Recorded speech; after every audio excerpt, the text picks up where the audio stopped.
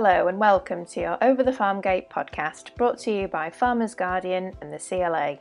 We're your hosts for this week. It's me, Farmers Guardian news editor Olivia Midgley. And me, Farmers Guardian editor Ben Briggs. Don't forget, we'll bring you a new episode of the podcast every Tuesday.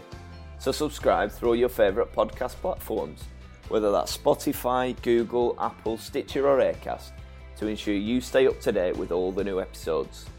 Well, we've got a packed show for you this week with a one-off 50-minute special.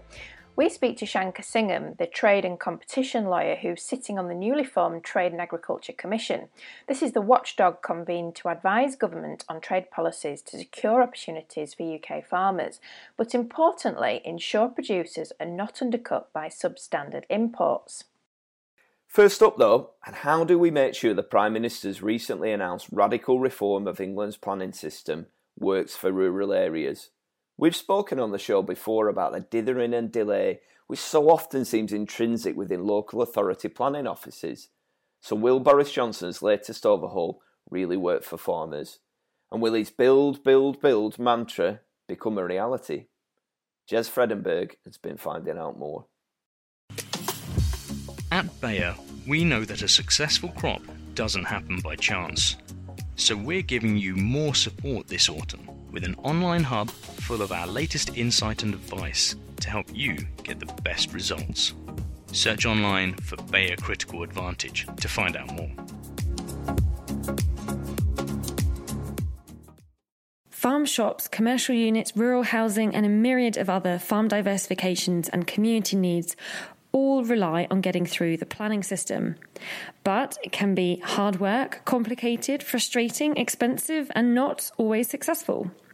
With the announcement of the planning white paper a couple of weeks ago, the Prime Minister Boris Johnson promised a radical reform for England unlike anything we have seen since the Second World War. A system that he says will be clearer, simpler, quicker to navigate, delivering results in weeks and months rather than years and decades. So, is it really that radical? And will the plans deliver on those promises? I've been speaking to a planning consultant about what the government plans might actually mean for farmers. But first, I caught up with farmer William Ashley at Monks Green Farm in Hertfordshire. William does battle with the planning system more often than most and has even been helping other farmers navigate it. I wanted to know what his experience of the current system was and what he would change. So on the farm, what we have now is 21 residential properties which all bring in incomes to the farm, and also 10 businesses which are based at the farm. We started off with an old 17th century barn that we got a change of use from agriculture to residential because the barn was worthy of retention. That was our first project that we did. Our second project was that we converted our old 3 chicken sheds into 12 live-work properties.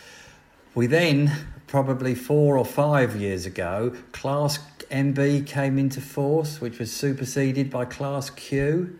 This was a government initiative to go from agriculture to residential.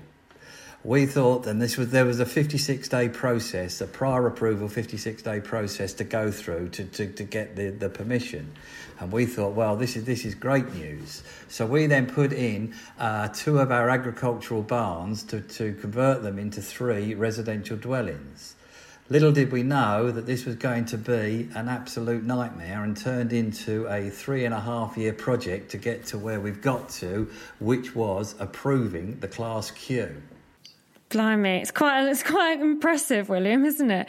It sounds impressive, which it is, but don't forget it's been a 17-year project. And I suppose, all in all, we've helped probably 25, 30 farmers and getting probably 30, 35 Class Qs. What, in your experience of doing all that, what are the biggest barriers to development for farmers in the system as it currently stands? Well, that's a very good question, and my first initial answer to that is the sustainability. And if I just explain about our developments up here, as I say, we have 21 residential properties. We've got 6 actual residential properties that family live in. We have 12 business based up here. We've got high speed broadband, but the council still class us as an unsustainable location. In what sense? Why is that then? What do they mean when they say that? Because what they say is that we're not near the local services, we're not near the local shops, we're not near the local bus stations, we're not near the local schools. But when you look at it, farming is not in a position that they are near those facilities, because they wouldn't have given us permission for farms and farm buildings if we would have been near the shops or near the school or near the bus stop. And incidentally, with the bus stop and bus services, that's a council service. My second issue would be the green belt. The thing is, 50 years ago, when the green belt was done, 50, 60 years ago, it was all very, very good. But since then, the times have changed. And the green belt needs revising now, as far as I see it. And I know some councils are releasing green belt, but I think I'm a firm believer of the countryside and the green belt. But I feel some of the green belt must be released to build the houses. And what I'm always a great advocate of saying to farmers is, if every farmer was to build 5 houses on their farm, which the government are trying to encourage them to build 5 houses on the farm, wouldn't it almost solve the housing problem virtually overnight? And then with those houses, again, that would support the local communities, the local villages, the local shops, the local pubs, and so on and so forth. My third barrier would be the costs. The thing is, it can mount up to an awful lot of cost for farmers, for developers. The council are very good. They want surveys, they want bat surveys, they want newt surveys, they want landscape surveys. There's no end of surveys and reports and things that they want you to do, which can cost individuals an awful lot of money. And then that's also then you go through the process, and if you're not careful, you come out the other side, and then you have to go to appeal, and then the appeal process is another costly and lengthy process to go through. Okay, yeah, no, it sounds like there's a lot of issues to be resolved. What do you think, if you could wave a magic wand, what would be the one thing that you would change about the planning system? I don't think there's one thing. I think there's several things I'd like to change. What I think the most important thing is for the planners to look at applications on a view of granting applications. Government have said this, that planners must look positively on all applications. I find that councils tend to look at all applications as, I want to find a reason to refuse this. And they can find those reasons. There's lots of reasons that you can refuse things if you want to refuse things. But I think there needs to be a more proactive approach from the council, from the planners, that will work with applicants to try and grant things and get things through. Also, another issue I find is that policies are a matter of interpretation. It encroaches onto the green belt, it's detrimental to the green belt, it's visually intrusive. These are all subjective judgments which the planner that makes the decision can make those judgments and refuse the applications on any of those judgments and those things. What do you think, William, in terms of farmers who might be listening to this and haven't got the kind of experience that you have, with the planning system, what would be like your 3 top tips for them, before they start to make any applications? Right. The first tip and the major tip is to look at your local plan, consult your local plan, look at the policies and how the policies can work for you. That is my number 1 tip. Secondly, what I'd advise people to do is to actually talk to organisations. You've got the NFU, you've got the CLA, who have all got excellent advisors that can then put you in touch with other farmers that have done projects that you're thinking of doing, and link you together. Also, what I would say is look at the broadband issues, because many farmers around here have troubles with broadband. So think of those issues before you actually get into the planning system, because it's not worth having industrial units or residential units if you can't fill them up because your broadband speed is very, very, very slow. And I think my final tip is to actually never ever give up. Just keep at it. You know, we've got to where we've got to, but the thing is, it's taken 16 years, 17 years. It should really have taken about 18 months, but the whole system is very, very frustrating. It's very, very slow. Just realise that the planners are putting barriers in front of you all the time. So talk with those organisations, chat with local farmers, but don't give up. So, will the white paper make things quicker and easier as William hopes? Joining me now is Laura Dudley-Smith, a planning consultant at Stratton Parker, to dive into this. So, Laura, what were your initial reactions on reading the white paper? So yeah, I think it was sort of much hyped about. We were all expecting it, looking forward to what it was going to have to say. Obviously, it uses the word radical, which I think is the key thing, really. It certainly feels like a definite intention from the government to be something quite significant.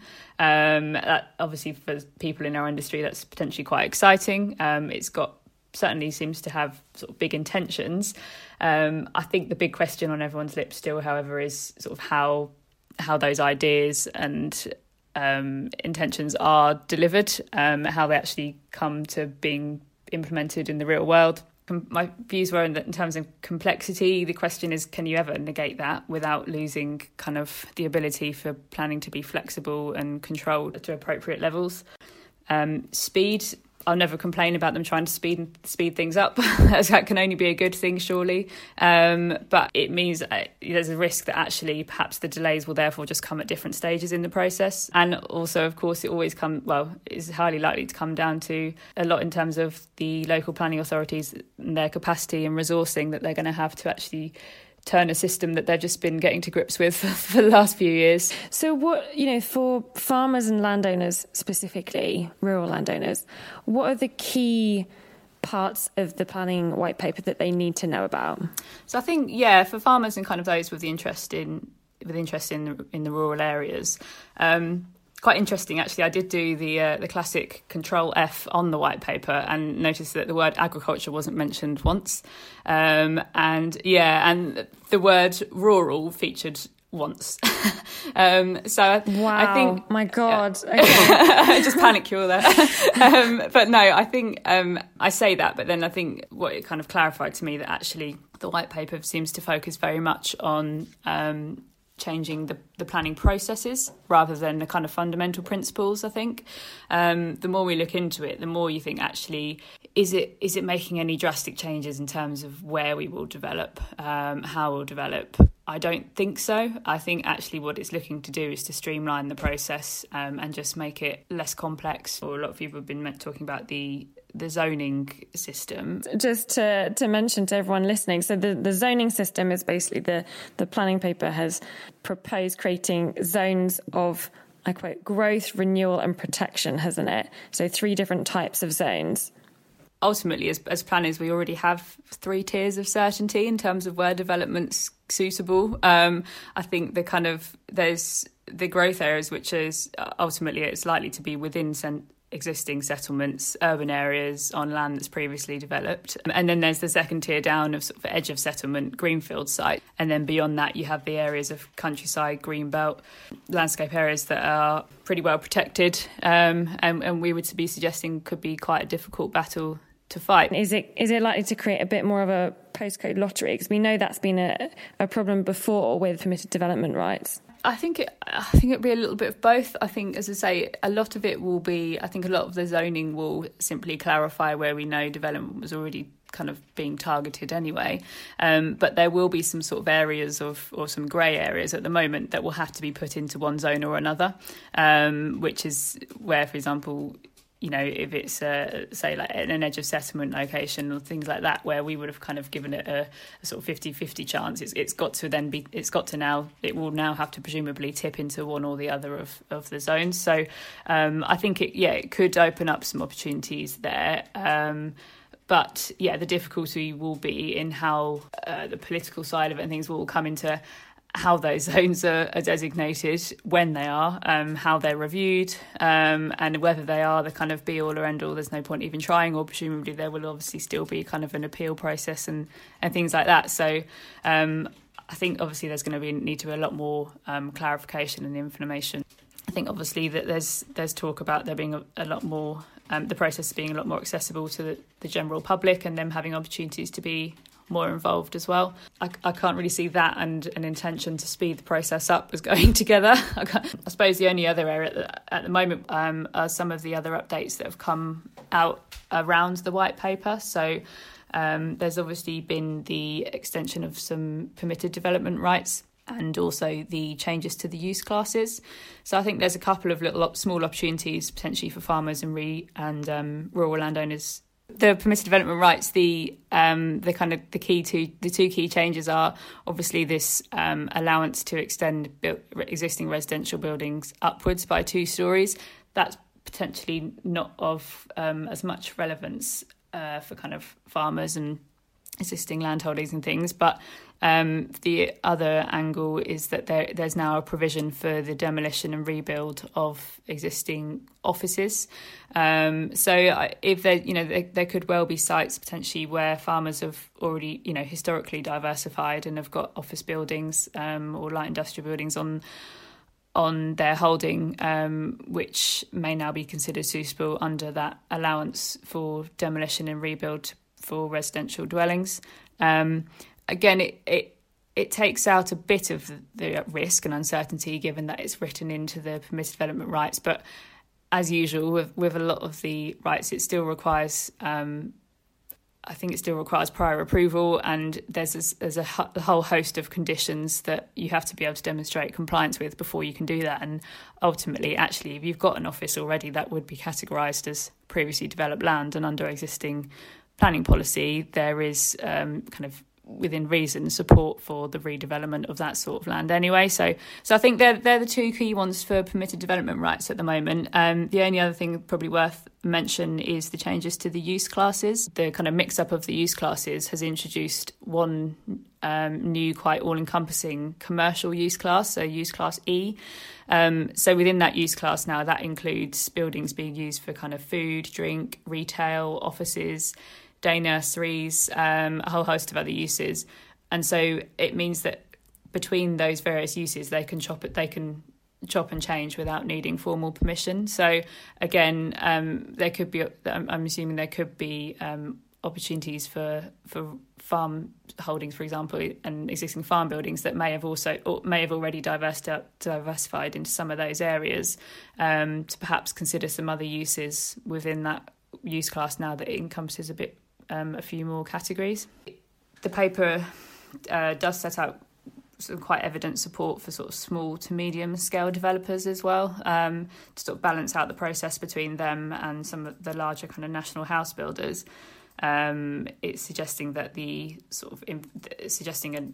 an all-encompassing infrastructure levy as opposed to the current requirements in terms of community infrastructure levies, SIL, and Section 106 requirements. So that will, I think that will give these smaller developers certainty, or more certainty from the outset, to predict the kind of viability of schemes and what they can achieve on sites that they're looking at, which I think in the rural areas will be beneficial, because often these smaller developers are probably the people that can be most interested in the kind of edge of village locations, so those kind of small growth sites. And there's also that's being offered in the short term affordable housing relief for residential sites, which pushes the affordable housing requirement up to only being required on sites of over 40 or 50 dwellings rather than 10 as it is at the moment. So again, that sort of scale of development I think will become a lot more attractive.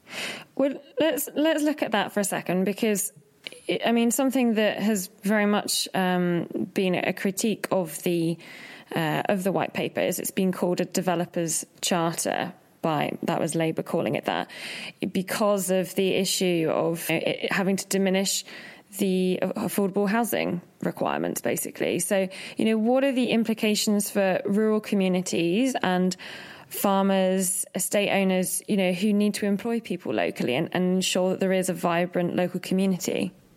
I don't think the government will ever get away with reducing the likelihood of affordable housing being delivered. So I think, whilst they're perhaps, but hasn't it just done that with? Well, this, I think it's dangling a bit of a carrot. I think it's suggesting a kind of potential short-term opportunity for them, but at the moment it's proposed for only 18 months, and also we don't know the details of how it will be sort of enforced and delivered. So, for example, will it be sites that are submitted within that window? Is it sites that are determined within that window?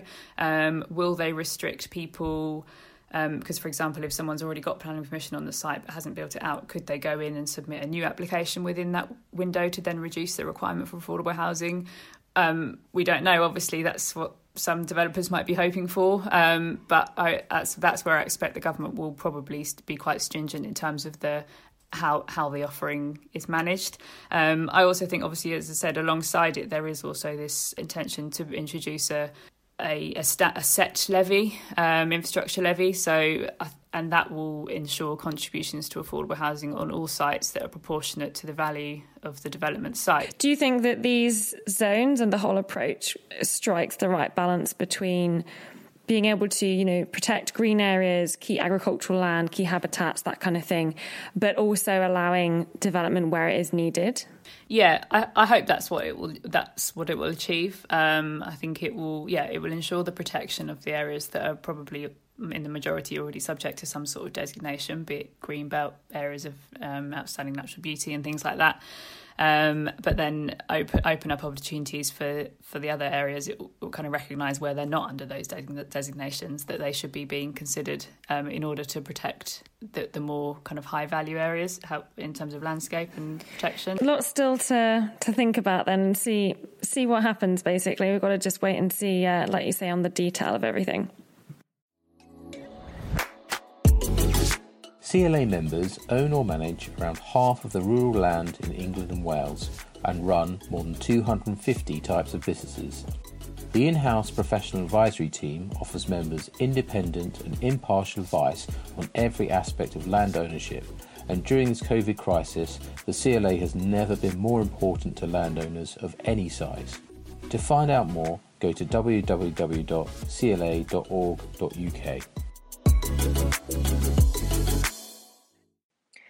Thanks to Jez, Laura and William for talking us through that. Now, and it's fair to say the recently announced Trade and Agriculture Commission received a mixed response when it was announced by Trade Secretary and former DEFRA Chief Liz Truss last month. But Commission member Shankar Singham, known in political circles as the brains of Brexit for his close ties with Eurosceptics, has been speaking to us about the Commission's role in protecting British farmers in new trade deals. He tells our chief reporter, Abby Kay, why there needs to be more light and less heat on issues like animal welfare, why the notion of being on a level playing field with European colleagues is fanciful, and why he's so confident the UK will secure a deal with the EU soon. So it's fair to say there's been a bit of concern in the farming community about your appointment to the Commission. I think there's a perception that you would like the UK to move more towards the US regulatory sphere. Would you say that's a fair characterisation? And what would you say to farmers who are concerned? The only thing I would say on that is I've addressed the National Farmers Union Conference several times. I have very good relationships with farmers. My focus with respect to my work on the Commission is how do we support UK farmers? And I think that is covered in a number of different areas. So certainly I think support of UK farmers with respect to ensuring that they don't face barriers around the world. There are significant barriers that UK farmers face around the world, and we certainly part of our discussion ought to be to see how we can knock those barriers down for UK farmers.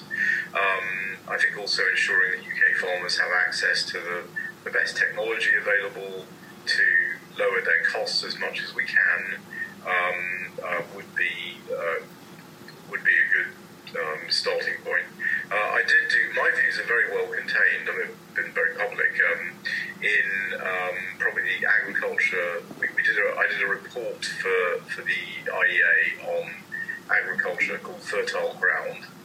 And when I produced it, the reaction from the farmers, farming community and from the NFU was, we agree with 90% of this. Because I was very specific about the kinds of direct payments I thought we should continue to have for farmers, environmental remediation payments, those sorts of things. So I'm not somebody who, and there are people like this, there are people who will simply say, we should just liberalise immediately, and farming is no different than anything else, and we should just have complete free market in agriculture. And as you will see from the report that I wrote, I'm not one of those people. So that would be my response to them would be read the report, read what I've written, and you'll find that you probably agree with 90% of it, just as the other. Would you say that it's fair to say that you would prefer a US-style regulatory approach to an EU one? Would that be fair?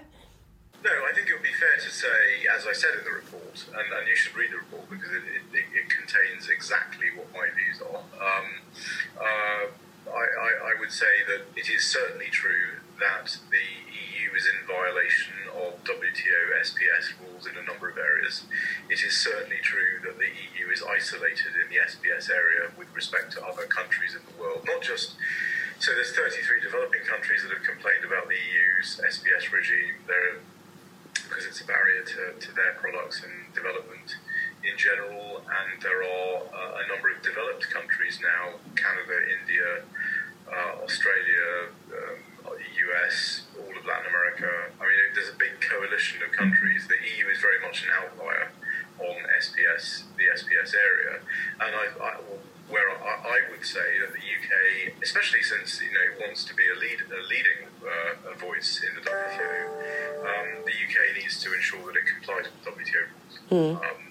Which is, in that respect, Boris Johnson has said that very specifically as well. So I'm not really saying anything that members of the UK government aren't saying and haven't already said.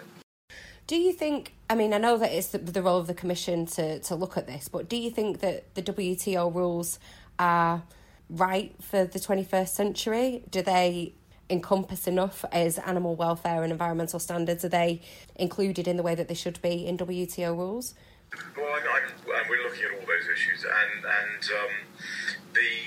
when we say what are the WTO rules, it's important that we understand that there is a multi-decade body of work that goes into the SPS committee and that goes into the Three Sisters, Codex Alimentarius, OIE, and IPPC.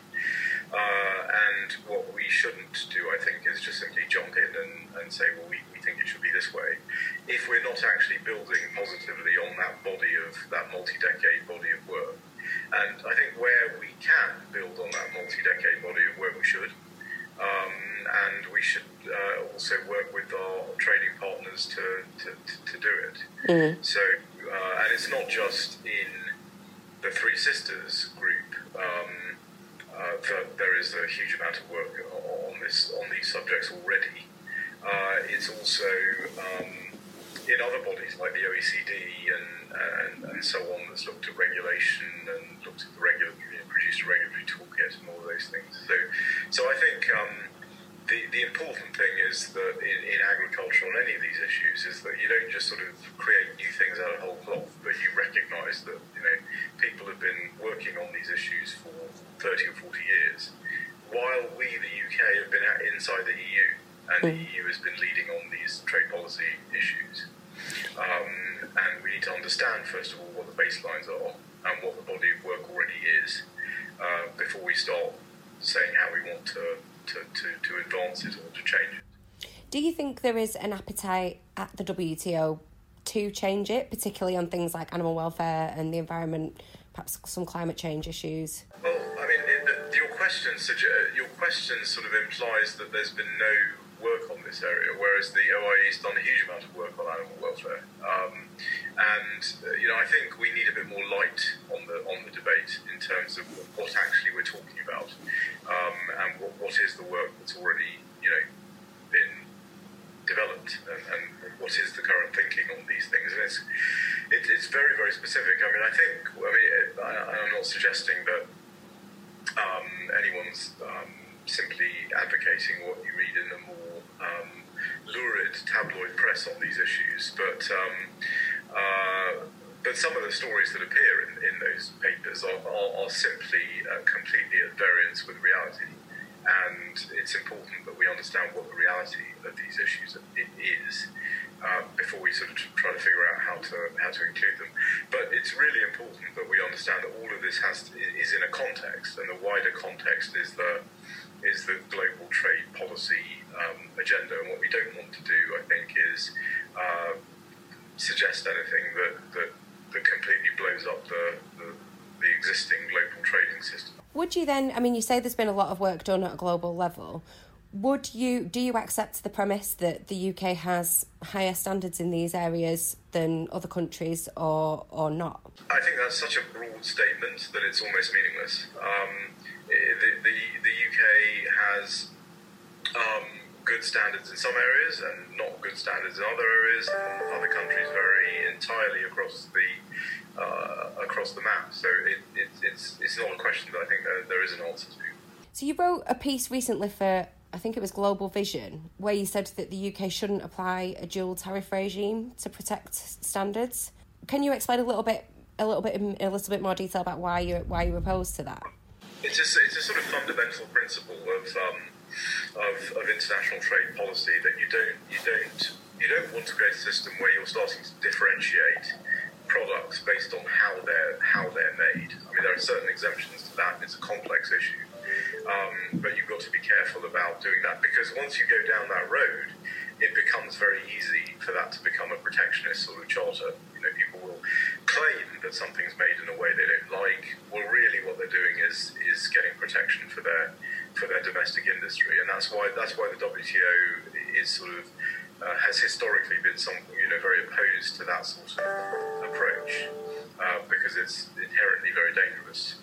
So I think we've got to be careful with those kinds of suggestions, and I think there are other ways of solving that problem. I think the best way of solving something like the animal welfare issue is to ensure that we've made the arguments in the OIE and built on the body of expertise that already exists in the OIE. That's how you move the WTO system forward. You get consensus in the sound science-based standard-setting bodies that are connected to the WTO, and then you brought on board your trading partners, and you've worked in coalitions to get people to accept this. But the problem with the dual tariff is, of course, it means there could never be a deal with the EU either, because we're bringing in poultry and other things from places like Poland and other countries in the European Union that wouldn't satisfy some of those standards. So again, and there are a lot of unintended consequences with suggestions that some might make in order to protect the domestic industry, and you've got to think through what all those unintended consequences are. Your target might be the US, but you're going to capture the EU, and you're going to capture even countries like Thailand on chicken, and many other countries that we currently import from. Would you accept that there's a difference between other goods and products and animals when it comes to production method? So obviously animals are sentient beings, so there is a difference between rearing an animal and producing another kind of good. Would you accept that there is a difference, and does that make a difference when you're looking at something like dual tariffs? There are cases. I wouldn't go down the route of dual tariffs, but certainly there are cases of in the WTO where animals are involved, where you can. There's starting to be the potential to include so-called PPMs, product process and manufacturing methodologies, where you could think about how they're actually produced. And you got some famous cases like the shrimp turtle case and others that have looked at these specific areas. And I think it's always a balance. I mean, you just got to think about what is the reason for this. Is it an animal welfare reason, or is it just a protectionism reason? And then you've got to think through what those standards might actually be. And then you say that the way to advance animal welfare standards is to work globally and to do that in a collaborative way. But I mean, that's going to take years, isn't it? So is there not a risk that in the interim period we could sign deals? And I take your point that, we do already accept food that is produced to lower standards. That is a given. But is there not a risk that in the meantime, while you're trying to come to some sort of agreement at a global level, that you could increase the level of imports that we get that aren't produced to our standards and that could undercut our farmers? Well, I mean, first of all, I would say you'll understand what is the standard that you're talking about. I mean, there's quite a lot of evidence that if you look at the US, for example, there is organic farming in the US for chicken, approximately an area the size of Wales. So if the UK wanted poultry that was organically produced, I think the US ambassador talks about if British people want to eat chicken that has been raised as somebody's family pet, they can. So there is vast differences in the US of different products that are made. And there are also, what you could do is so it's not a dual tariff, which I think is fraught with all kinds of difficulties, but you could have the same approach we have with beef hormones from the US, where we have so-called Hilton beef, which is a high-quality, non-hormone treated beef, and you have a quota for that so-called Hilton beef from the US. You could do something similar with organic, poultry or what have you. And you allow the product in on that basis. That's much better than the dual tariff because dual tariff is going to skew the economics of imports and create an incentive for protection. So you'd rather have a quota approach? No, I mean, you could do that. I mean, it's certainly something we've done before. I mean, we've done that with Hilton beef. The Hilton beef quota exists because of the negotiations as a result of the EU's SPS violation. I mean, that's why the Hilton beef quota exists. It's ironic that actually the Argentines and some of the other countries benefited, even though they didn't bring the case against the EU. So technically, retaliation should benefit only the person who brought the case, but they benefited from the Hilton beef quota into the EU. So I think you could possibly do something similar for poultry. But also you've got to what are our standards actually in the case of, and then you have to think about what happens at our slaughterhouses and so forth, where we may not be as good as we think we are, and the US may not be as bad as we think it is. So, for example, stocking densities of poultry in the US vary from about 32 kilograms per square metre to about 43 kilograms per square metre. Well, the UK max is 39. So there are certainly areas and there are certainly farms in the US where the stocking density is actually lower than the UK's stocking density. So then that becomes an issue of, well, who is actually better on animal welfare in that particular case. So I think you just need to, there needs to be a lot more light on this issue and a lot less heat, and then we'll hopefully make some progress. What about on the arable side of things? So for crops that are produced using pesticides and herbicides that are banned here, would you advocate a similar sort of quota approach, or would you just how would you say that we should protect our standards on that front? Well, I mean, I think it's relatively straightforward. I mean, if the standard is an SPS compliant standard, in other words, it's proportionate, it's necessary, and it's based on sound science, then it's perfectly legitimate for the UK to have that standard. And if the UK has that SPS standard, and it's legitimate then to to apply that standard to imports as well. So the critical question here is, what is your standard? Is it compliant with the rules? Is it based on sound science? And unfortunately, with a lot of EU, I'm not talking about UK here, but a lot of EU standards in the crop sector, there's quite a lot of, and this is increasing rather than decreasing, there's quite a lot of stuff that's coming down the pike that is probably going to violate the SPS rules. But the rules are there for a reason. They aren't just random, rules. They're there because of the dangers of protectionism in this sector. So as long as your standard or whatever it is complies with, and the SPS rules in the WTO give you a lot of latitude to provided the science is there to ban products that are unsafe. That should be the end of the story. I mean that enables you to apply it and to ban imports that violate your standards. Can I give you a concrete example? The neonics ban. Michael Gove, when he was Deputy Secretary, he was asked about whether we would be able to ban imports of wheat, say, grown with neonics, and he said no. So, what, in your opinion, do you think that ban would be able to be upheld at a WTO level, that standard? I think the neonics ban is not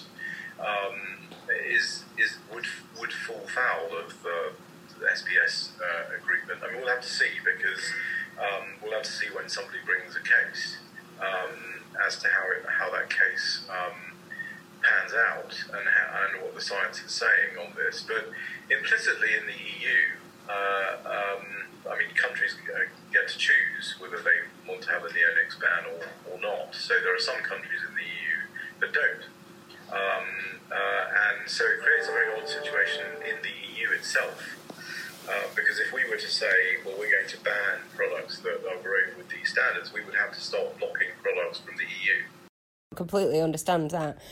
There was a piece that I think you sort of touched on neonics without mentioning them by name in a piece you did for CapEx recently, where you were talking about farmers having access to technology. That was the point that you were making. And you said that the EU's banned certain insecticides which made growing oilseed rape and wheat uneconomic. That's a fair enough point to make, but I spoke to DEFRA this week, actually, because France had they'd granted a 3-year derogation to the ban for neonics to be used on sugar beet, and I asked DEFRA whether they would consider doing the same here, and they basically said no, because all the evidence shows that they're harmful to bees, even though it's a non-flowering crop. So do you think, the appetite for me is not there from the government, the UK government. They want to present themselves as very green. They don't want to go down this deregulatory route. So having that sort of level playing field is difficult, because the UK isn't going to backtrack, I don't think, on what the EU has done. I think the UK government has to think about lots of different interests, and certainly one of the interests that they do have to think about is the interests of UK farmers. And there's a point at which, and you certainly talk to if you talk to crop farmers, if you talk to wheat farmers, or you talk to oilseed rape or any of the other crops, I think that what they've told me, and what I'm sure they'll tell you, is that there's a danger that at some point it becomes uneconomic because of our wet summers and our temperate climate. It becomes uneconomic to farm this agriculture. So I think these are considerations that the government needs to have in its mind. It isn't only what's the scientific studies are saying, is there any risk at all from these kinds of products? Because of course you can find some risk, obviously, with any product. So it's really weighing those different factors. And I think particularly in this area, if we want to have, and maybe the government doesn't want to have, wheat production in the UK or oilseed rape production in the UK, if you want to have it, then you're going to have to approach this in a different way. To return to the point of a US deal, and I'm sorry, I don't want to hammer this point because there are other deals that are important, but I went over to Minnesota a couple of years ago and went to go and see the farming over there, and it really struck me that the farmers I was speaking to in different states, they were all abiding by different rules on animal welfare and that kind of thing. How hard do you think it will be for the UK to include any of those sort of animal welfare arrangements in a trade deal because all the rules are done at a state level, they're not necessarily at a federal level? Yeah, I mean, it's not only that. So you've got that point. One is that the rules that are on these areas are at the state level to the extent there are rules. And the other point is, and this is a general point about the US's standard setting system, which is going to be difficult for the UK in a trade agreement with the US. The US tends to rely on voluntary standard setting, so you have a lot of voluntary standards that are applied, and you've got things through the supply chain that are applied on a voluntary basis, some of which are quite advanced and actually quite far more advanced than anything we have in our laws, because it tends to be that voluntary standards can be much more advanced in that way. So you've got those two issues. Now, on the state issue and even municipality issue,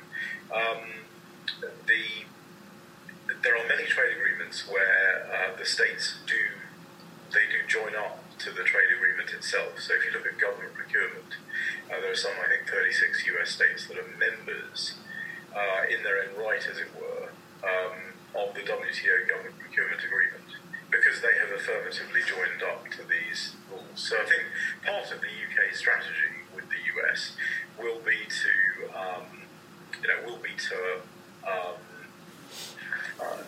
negotiate directly with the states and convince them that it's in their interest to sign up to the terms of the agreement, so that you get their compliance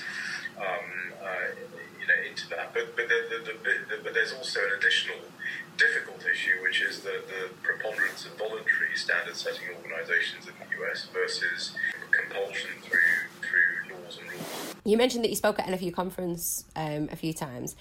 In the 2018 conference, you said that the city was farming's friend because EU firms need access to the city, and that will drive a tariff-free deal with the EU that will be of benefit to UK farming. Is that something that you stand by? Do you still think there's going to be a deal, a tariff-free deal? Do I still think there'll be a deal with the EU? Yeah. I do. I think there will be a deal with the EU. I suspect, and I've written an article about this as well, about what the landing zones might be. I suspect that there is a landing zone for things like state aids, level playing field. The UK is committed to having its own anti-subsidy regime. The EU's concern is, we don't want you to subsidise your companies for, get the advantage over EU companies, which is a totally legitimate concern. But that is solved by the UK having an anti-subsidy regime. I think it's also even open for the UK to accept European suggestions about high-level commitments. So basically, the agreement would say, well, both sides have to have an anti-subsidy regime. That regime has to include the following core elements. That I think would be acceptable to the UK. And some sort of dispute settlement mechanism, if one or the other side is violating its anti-subsidy regime, the EU state aid regime in their case, and our anti-subsidy regime in our case, I think that would be acceptable to both sides. And I think on labour and environment, the UK is already committed. Actually, ironically, it's committed in the US agreement to, because the US has asked for it, not the other way around. The US has said that the UK is not to lower its labour and environmental standards for trade advantage. So we've already committed that we're not going to lower our labour and environmental standards for trade advantage. So that's what the EU, I think, should pocket. Right. And then on fisheries, and I've written an extensive paper on fisheries as well, I think there's a very clear landing zone there, which is that we don't exclusively fish in our exclusive economic zone now. We can't. We need other people to fish in our exclusive economic zone and land fish in our ports or in their ports. We export a lot of the fish that is fished in our exclusive economic zone. And so as long as the EU treats the UK as an independent coastal state and we negotiate those access terms in the ordinary way, as Norway and Iceland and the Faroe Islands do, then I think it's really ultimately a question about a number. And in all questions about numbers, generally, you get to a solution.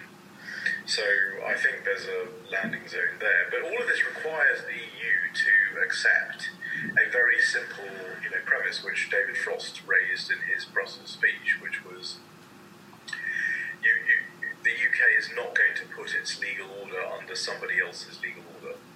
It's just not going to do that. And on fisheries, it wants to be an independent coastal state like every other country, in the world. And if the EU accepts those two sort of fundamental points, then I think what will happen is you'll then accelerate. I think momentum will grow, largely because the UK's ask is not very high. And then I think you'll get a deal towards the end of the year. If that doesn't happen and we were to end up in a no-deal scenario, what kind of thing would you like to see happen with agricultural tariffs? I mean, you said, you're not one of these liberalisers who just wants to drop all the tariffs, but presumably there'd be some food price inflation, which we all know governments are quite averse to in that kind of scenario. So what kind of solution would you like to see in that situation? Well, I did a report that you might want to look at, which looked at market distortions particularly in the sugar sector. And I made this point I actually made this point in a FU conference, and I said to farmers in the UK, you're not on a level playing field now with Europe. Essentially, they have completely tariff-free, quota-free access into the UK's lucrative agricultural market.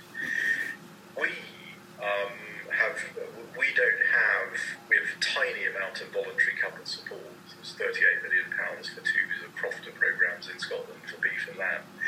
But the French have €1 billion worth of voluntary coupled support. So if you're a UK lamb or beef farmer, and you're competing with a French beef or lamb farmer who's selling product into the UK, which they are, or if you're competing with them in other European markets or indeed in other world markets, you're at a massive competitive disadvantage because they are being highly subsidised.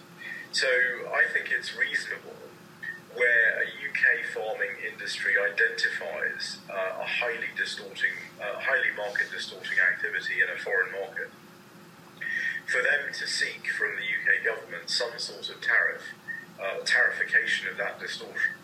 I think that's entirely a reasonable thing to do, and I think that's consistent and economically defensible to do that. And but as long as you're doing it in such a way that the party that's distorting its market has an incentive to lower that distortion and then in real time benefit from the reduction of that distortion, i.e. the tariff goes down. It doesn't sit there for 5 years. It goes down when the other party can prove that they're not distorting their markets anymore. I think that's an appropriate approach. And actually, if you look at the situation, the continental European markets are far more distorted than the UK market is, and therefore, once we leave, we need to think about how. And this goes to the issue of how do we support our farmers. It's not only just breaking down barriers that they face around the rest of the world, it's not only integrating them better into global supply chains, it's also ensuring that they're on a level playing field at home with respect to distortions. The difficult area you get into is on standards. Now, that's why we have the WTO rules, that's why we have the SPS rules, because you can say that if somebody is lowering their standard in ways that are not supported by the SPS regime. In other words, they're deliberate, and what they would be doing then is deliberately lowering their environmental standards for trade advantage, which is a no-no. We would have some mechanism to defensively deal with that, which I think is an appropriate thing to do. So what you seem to be talking there is quite a targeted approach. So saying, if you're getting subsidies for production in one country, we should be able to have a tariff to protect our farmers from that.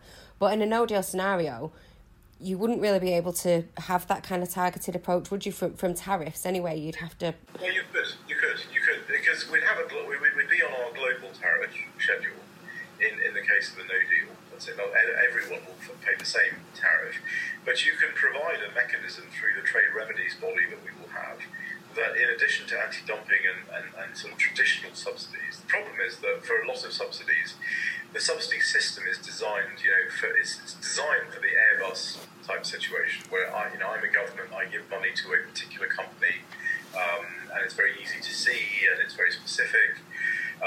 The subsidy system isn't really designed for market distortions of this nature. So I think we ought to be able to have a mechanism that enables aggrieved producers to and they would have to prove their case. They can't just assert this. They would have to demonstrate that there is a distortion in another market, that there is a causative effect on their and damage to them as a result. They'd have to prove all these different elements, and as long as they can prove these different elements, then they would be entitled to some sort of tarification of that distortion. So if they had to go through that process and prove that there had been damage, that wouldn't be able to be an instant thing, would it? So you wouldn't be able to do that on day one after a no-deal exit? You'd have to have some sort of process. I mean, you can't allow people to, suddenly impose a tariff with no evidence. There has to be evidence. But, if indeed there is such a distortion, and it is actually affecting a particular industry, then that industry is going to do the work to prove that it is effective. And that's a much better way of doing it, because then it isn't the government doing it, it's the industry itself that's affected, is proving the evidence, because it knows that that's important. And the government acts as a sort of arbitrator. The Trade Remedy Body acts as an arbitrator over, because other people will have counterclaims. The aggrieved, the defendant sector in the other country will have counterclaims. The importer interests in the UK will have counterclaims, and that's fine. That you're more likely to get a better result, an economically justifiable and a right result, if you allow that process to occur. You want to take the politics out of this. You don't want somebody to get a tariff because they happen to know the minister. I mean, this would be very bad practice. You want someone to get a tariff that recognises the distortion because those are the facts on the ground. How long do you estimate that kind of process would take?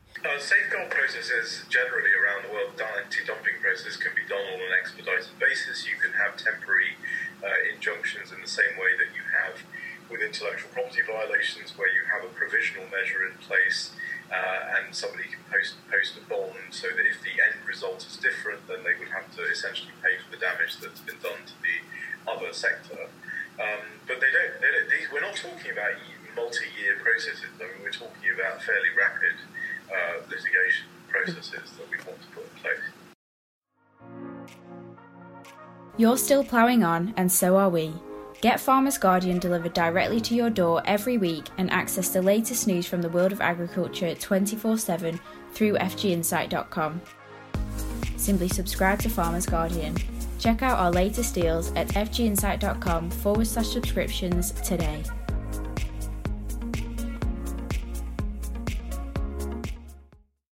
Thanks to Abby and to Shankar Singham for that insight. Don't forget to check out our Brexit Hub. Just visit fginsight.com/Brexit for the latest news, views and analysis on what the UK's departure from the trading bloc means for British agriculture. Well, that's it for this week, and thank you for listening. Don't forget to subscribe on your favourite podcast platform to keep notified of all the new episodes of Over the Farm Gate. We'll be back next Tuesday, and hopefully the weather's improved by then. But from us at Farmers Guardian and the team at the CLA, thank you for listening. We hope you stay safe and well. Goodbye for now.